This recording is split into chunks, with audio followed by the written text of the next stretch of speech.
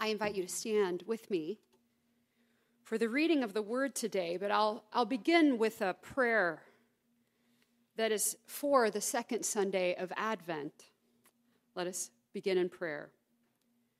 Blessed Lord, who caused all holy scriptures to be written for our learning, grant us so to hear them, read, mark, learn, and inwardly digest them, that by patience and the comfort of your holy word, we may embrace and ever hold fast the blessed hope of everlasting life, which you have given us in our Savior Jesus Christ, who lives and reigns with you and the Holy Spirit, one God, forever and ever.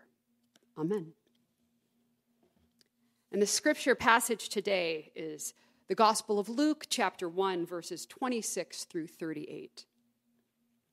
In the 6th month of Elizabeth's pregnancy, God sent the angel Gabriel to Nazareth, a town in Galilee, to a virgin pledged to be married to a man named Joseph, a descendant of David. The virgin's name was Mary. The angel went to her and said, "Greetings, you who are highly favored. The Lord is with you." Mary was greatly troubled at his words and wondered what kind of greeting this might be. But the angel said to her, "Do not be afraid, Mary. You have found favor with God. You will conceive and give birth to a son, and you are to call him Jesus. He will be great and will be called the Son of the Most High. The Lord will give him the throne of his father David, and he will reign over Jacob's descendants forever. His kingdom will have no end." "How will this be?" Mary asked the angel, "since I am a virgin?"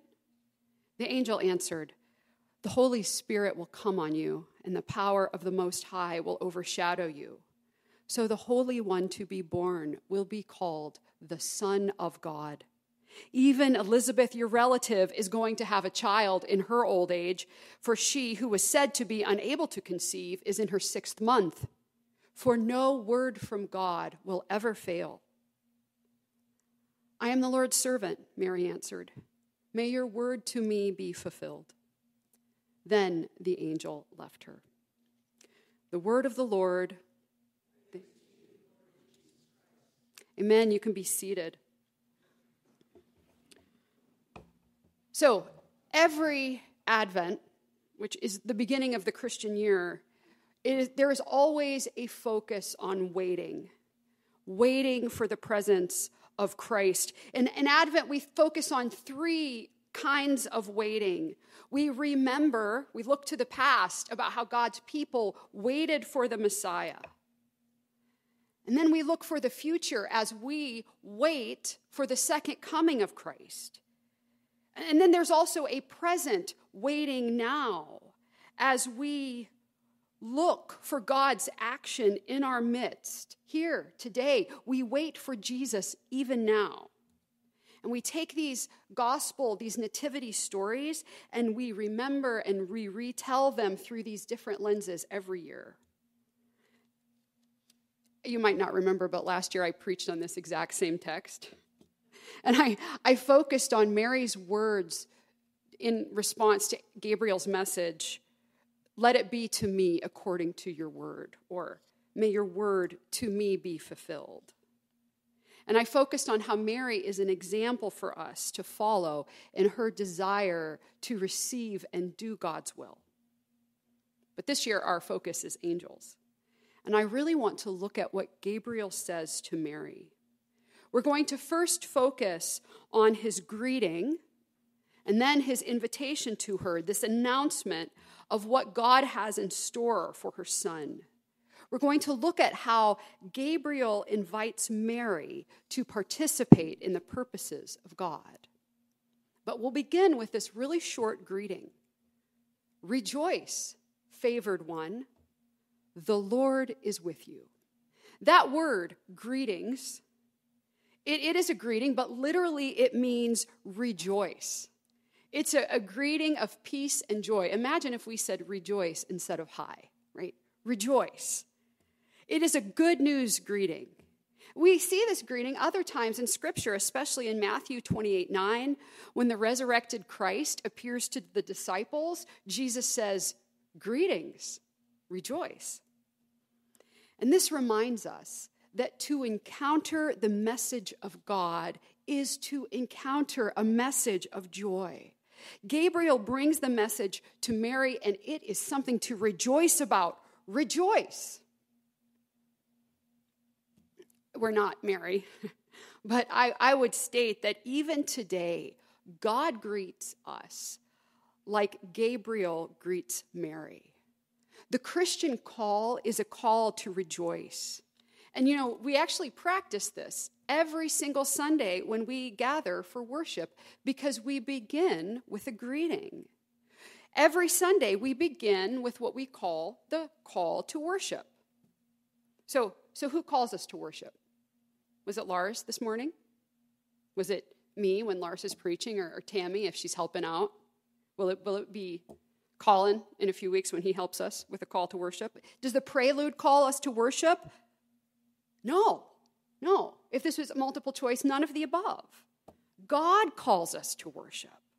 God greets us and calls us because God or God's messengers always have the first word. They always speak first. God speaks and acts first so graciously, and then people are invited to respond in participation. Rejoice, the first part of the greeting. Rejoice, favored one. Why does the angel say this to Mary? What makes Mary favored? A lot of ink has been spilled on this question, including some of the concepts like that Mary wasn't sinful, like Jesus, or that she was conceived without sex, like Jesus, but neither of those can be supported by Scripture. Mary was favored, but it doesn't mean that she never sinned. So if she wasn't sinless, why was she favored? Well, I actually think the text answers the question. Mary is favored because God's presence is with her and because she is being invited to participate in God's purposes. It's both and. Greetings, favored one. The Lord is with you. And those words that Gabriel spoke to Mary there are also a message for us today. We are favored too. This goes beyond Mary to us. God has always had a special place in his heart for humanity. After he created the first human beings, the first man and woman, God said, very good. All the other times, God just said plain good. He didn't say plain good, he just said good. But after people, it was very good. And then in Deuteronomy 26:18, God calls his people Israel his precious possession. And then, if we move forward in time at the Last Supper, Jesus looks around at his disciples and he proclaims his love for them. Jesus says, "As the Father has loved me, so I have loved you. Abide in my love." Yes, Mary was favored, and we are also favored. We are precious to God. We are loved by God, and this is part of the good news that the angel brings Mary. And the fact that she is favored goes hand in hand with the presence of God. The Lord is with you. The Lord is with us. Every Sunday, we gather to experience the presence of the Lord in our midst. And the reality of God's presence with us does not change. Even when we forget it, sometimes do you ever forget that God is always with you? We can forget, even by accident. Even when we sin, guess what? God is still with you. We are still in God's presence. Because God is omnipresent. God is present everywhere, all at once. Now, last week, Pastor Lars taught that angels, not omnipresent, but God is. The psalmist wrote about this in Psalm 139. Where can I go from your spirit? Or where can I flee from your presence? If I ascend to heaven, that means the sky, you're there. If I make my bed in Sheol, you are there. And then he starts to ask these metaphorical questions, like, if I go to the highest place, the lowest place, the darkest place, the lightest place, you're there. God is with us because God is omnipresent. Rejoice, favored one. The Lord is with you. It's true for Mary. It's also true for us. And we are invited by this text to recognize that every moment, every time, God is with us. That's what Emmanuel means, right? God with us. God was with Mary, and God is with us. And I hope you see the good news in this greeting. God is giving us reason to rejoice. God favors us. God is with us. God is active. Because we've been talking about angels in this series, I have had opportunity to reflect and discuss with my colleagues stories that I've heard about angel visitations, or stories where people have palpably experienced the presence of Christ. I know of a story of a young child who experienced the presence of Jesus in her room when she was about 3 years old. And when she woke up from her nap, she told her mother, "Jesus was in my room, I saw him." And the mother said, "What did he look like?" And the child said, "Him bright." And then the mother said, "Did he say anything to you?" And she said, "Him say, hi, peace." And the mother believed her because she knew the stories in Scripture where Jesus shows up and greets his people. The good news begins with a good greeting. Rejoice. Listen up, Mary. Listen up, people. What's coming next is good. So we're going to move on with Gabriel's words in verses 31 through 33. I have switched the art here. It's from a children's book called The Nativity, and it's illustrated by Julie Vivas. It's a wonderful book. It's just straight from King James Version, text telling the story with pictures. So, Gabriel announces that Mary will conceive and give birth to a son and call him Jesus, and this son will be great and will be called the Son of the Most High. He's going to sit on the throne of David. Her son is going to be king. And I've heard this dialogue summarized for a children's play into the following. Gabriel says, "Mary, you're going to have a baby." And Mary says, "But how? I'm not married." And Gabriel says, "God will make it happen." And I want to look at two realities of this announcement, this annunciation. And one reality is normal, and one reality is impossible. And they're both going on at the same time. So first, the normal. Mary, you're going to be pregnant and have a baby. Now, this in itself, for all extents and purposes, is normal. I realize that for some women then and now, getting pregnant and carrying a child to full term can seem like an impossibility, but I think we can agree that this is a normal and good thing to do when our bodies are functioning as they should. Human women have gotten pregnant and had babies for thousands and thousands of years, and having done so myself, I would add that this is a great part of a woman's embodied experience. So Mary is going to be pregnant. And that is, being pregnant is normal. She's a woman, she's of childbearing age, and God designed the female reproductive system to get pregnant and have children. However, within the normal invitation is the impossible, and Mary points this out. How can I? I'm a virgin. But God inspires and empowers this impossibility to become possible. And I always like to clarify this. The virgin birth is a primary doctrine for us. I'm not pretending to believe in this because it's a nice story. The virgin birth is real. It's central to our faith because this is the way God comes to us as fully God and fully human, which is necessary for our salvation. It's impossible for us, but it is possible for God. In this moment, with the angel, this changes Mary's life. The angel's message and Mary's acceptance of it transforms her future. It wasn't just a little passing moment with a fleeting angel that later fades into her memory. It was the moment that transforms. And her response to the impossible was one of obedience through normal behavior. Being pregnant, carrying the baby, giving birth, raising this child. God is acting miraculously, and Mary responds in obedience, doing a normal thing in an impossible situation. Mary participates. And this invitation for Mary to participate in God's purposes is also an invitation for us. Part of the gospel invitation for all of us is that God invites us to participate in his purposes.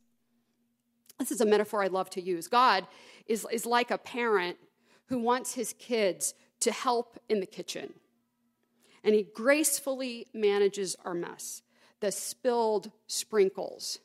The kid who licks the spoon and then puts it back in the batter, right? And this kind of participation in the kitchen is really what we're talking about when we talk about being in relationship with Christ. Participation is God's purposes.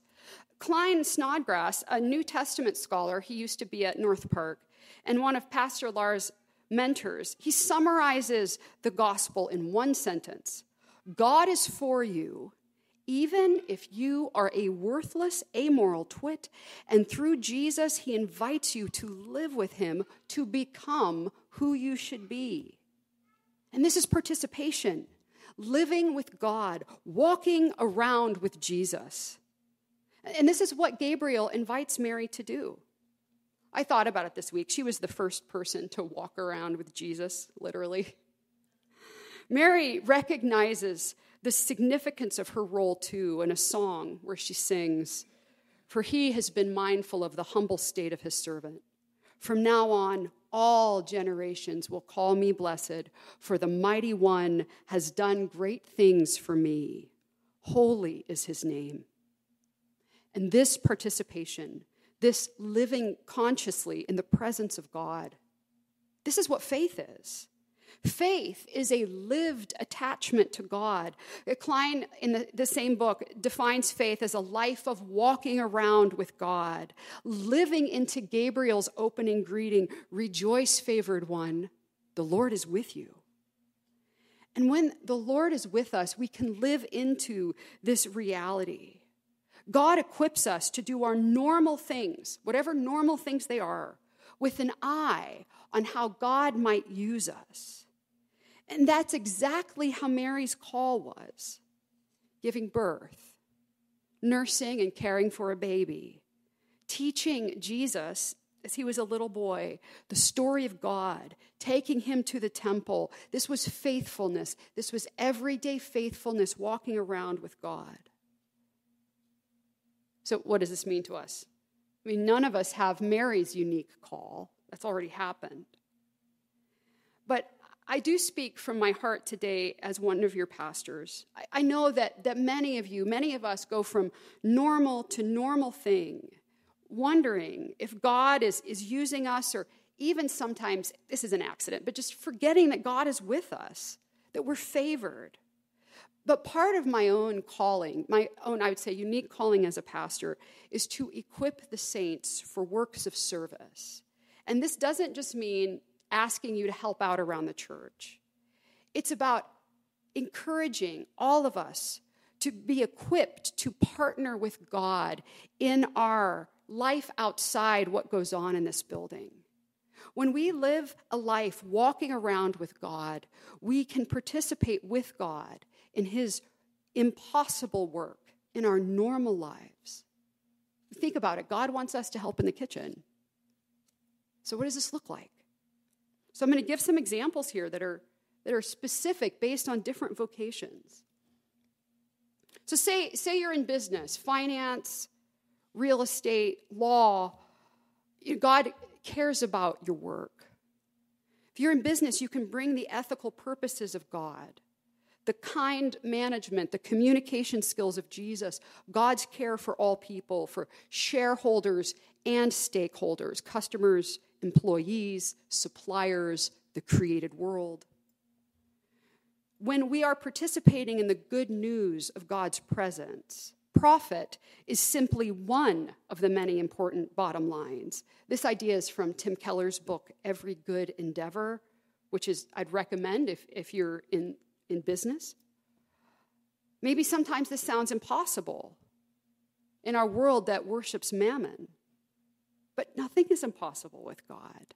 We can be ready to do the normal things and then look for how God might use it toward what we might consider impossible. In his book, Keller continues, to be a Christian in business then means much more than just being honest or not sleeping with your coworkers. It means much more than personal evangelism or holding a Bible study at the office. Rather, it means thinking out the implications of the gospel worldview and God's purposes for your whole work life and for the whole of the organization under your influence. Some of you, more in the second service, I know, are students. So what does it look like to participate with Jesus' purposes at school? A student's vocation is to learn.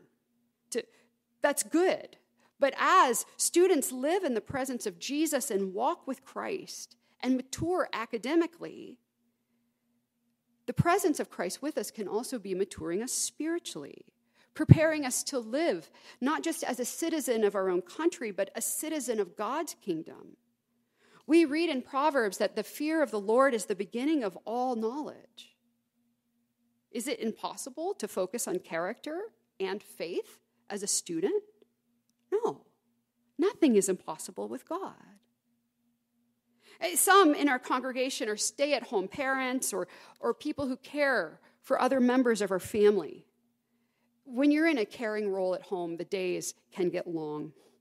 The normal can be boring or exhausting or try your patience. So what does it look like to walk with Jesus as a stay-at-home parent or caretaker? Susanna Wesley was a 19th century mother. She had 19 children. 9 of them died in infancy. You might have heard of 2 of her children, John and Charles. Actually, Charles wrote the lyrics to that song we sang, Come Thou Long Expected Jesus. And he also wrote the lyrics to the next song we'll sing, which is Hark the Herald Angels Sing. Anyway, back to Susanna and her 10 children. She was a follower of Jesus, with lots of children running around the house. And she would sometimes practice refocusing on the presence of Christ with her by taking her large apron and just putting it over her head so she could focus on Jesus with her and pray and regain her patience and whatever else she needed at that moment because God was with her.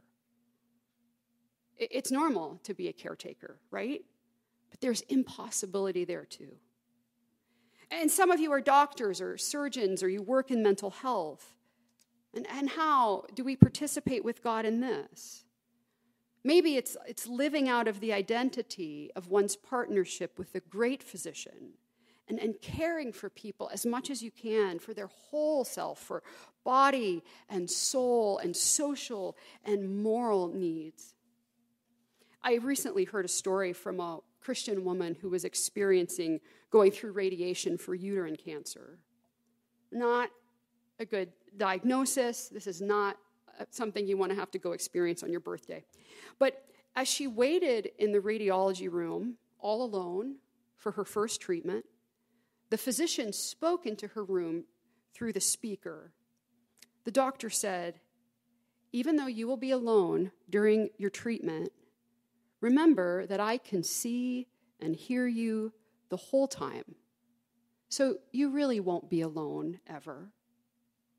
And in that moment, the physician's care for this patient's whole self deeply ministered to her. It spoke the presence of God into her life. It reminded her of God's comfort. I haven't addressed all the vocations. We could go on to those who are retired, whose call is to serve and pray. Pray for the church. Pray for the next generation. for those who educate like our master teacher Jesus, for those who create beauty through design.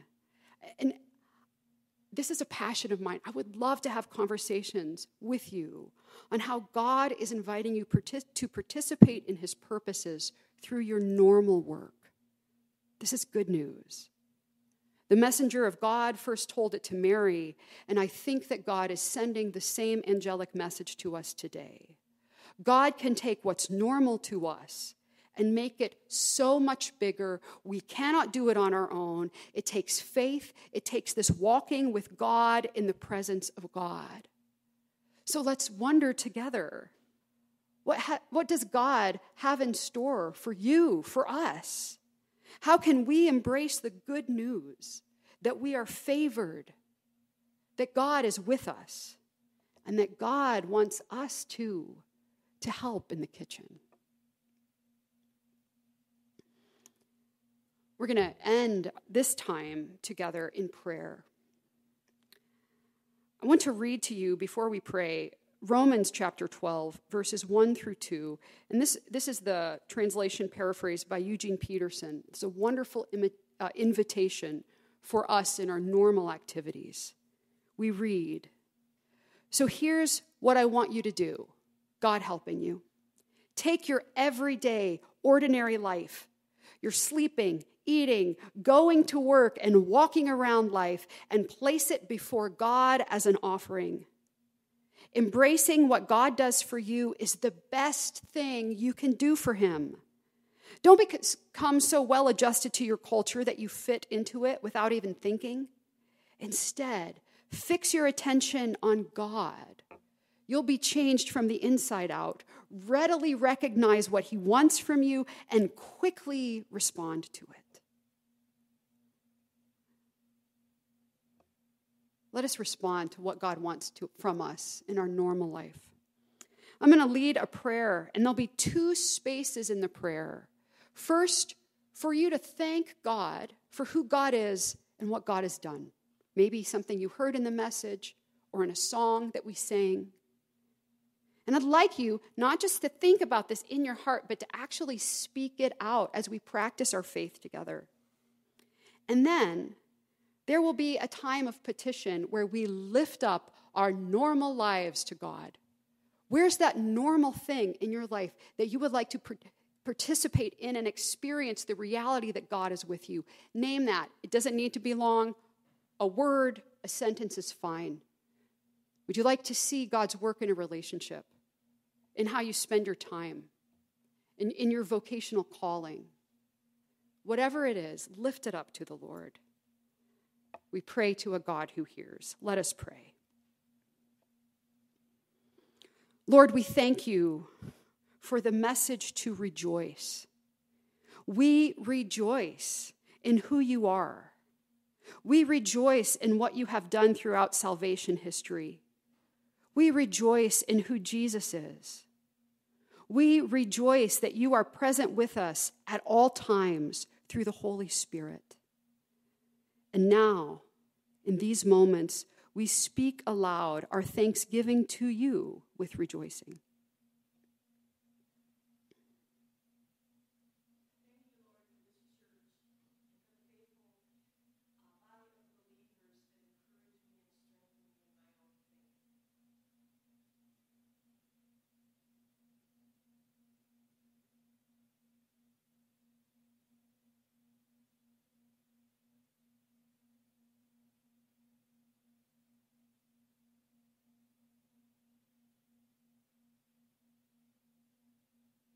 We rejoice, Lord, that your mercies are new every morning.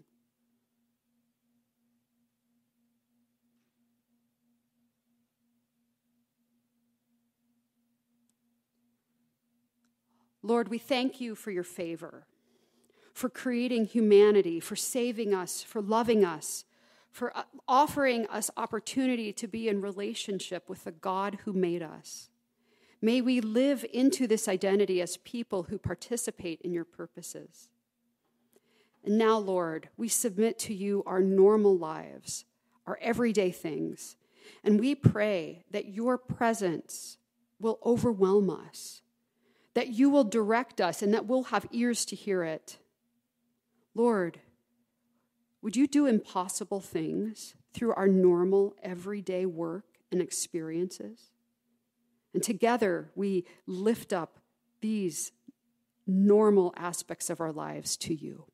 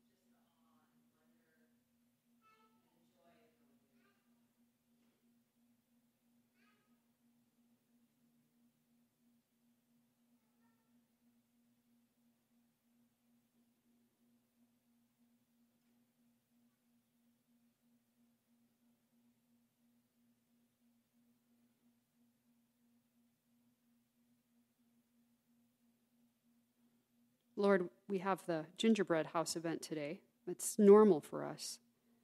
Would you do impossible things through it? Would it draw families, especially families with preschoolers, into the body of our church?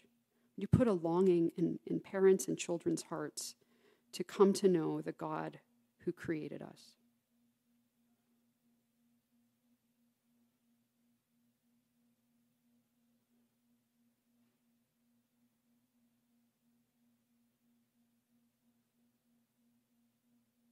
Lord, for all these things we pray, for all the normal things we did not name but we named in our hearts, we lift up to you. We pray these in the name of Jesus, the Son of Mary, and the Son of you, Father. Amen. We will end with a hymn by Charles Wesley, whose mother experienced the presence of God under her apron. So I invite you to stand and sing our closing hymn, Hark the Herald Angels Sing.